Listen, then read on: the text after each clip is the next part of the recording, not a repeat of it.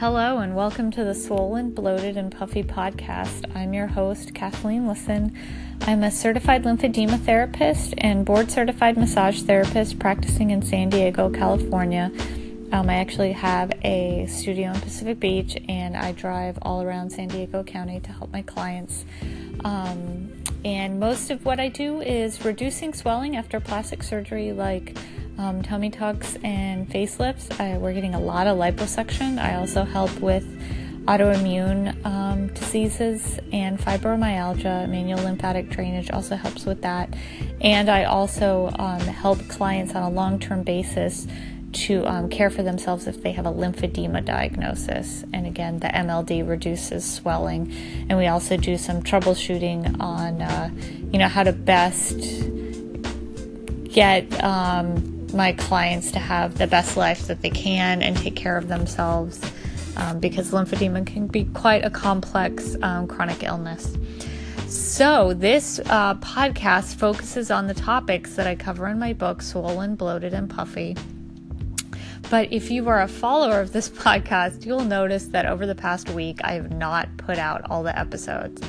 And I am very aware of myself, and I'm aware of avoiding something when I need to do something and I don't want to do it. I do a pretty good job of procrastinating and avoiding, and that's what I've done for this past week, because November is Lung Cancer Awareness Month, and I want to share information with you about lung cancer. And my father passed away from lung cancer. He passed away a few years ago. It was extremely suddenly, and he had smoked, from when he was in the Navy to when we were kids, but then he stopped smoking when I was in middle school, and so it was a surprise. He was actually not diagnosed with lung cancer until about between 6 and 18 hours before he died. He also had a heart attack, and he has a DNR, the do not resuscitate, so they let him pass away, which I am totally behind, because I think each person should have a living will and set up how they want to leave this earth, instead of not letting their children and family know. So we had a talk. I had a talk with my father several years before he passed away. So I knew that this was his will. This is what he wanted. This is how he wanted to go. But the frustrating thing was that he had respiratory illness that was diagnosed as a respiratory illness and misdiagnosed because he actually had lung cancer. So it's difficult for me to talk about. So this is why you didn't get this podcast 4 or 5 days ago, which is when you should have, because I kind of didn't want to share these things. But this is definitely the time of year. The anniversary of his death is December 31st. So as we go into the holiday season, another big death in our family took place on Christmas Eve. My cousin's father passed away, my uncle.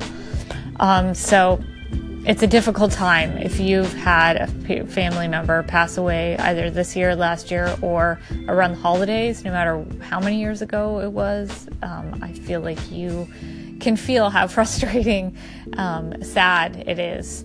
So I want to spend the last minute of the podcast just going over the symptoms of lung cancer. And if you see any of the symptoms, definitely get to a doctor and demand testing.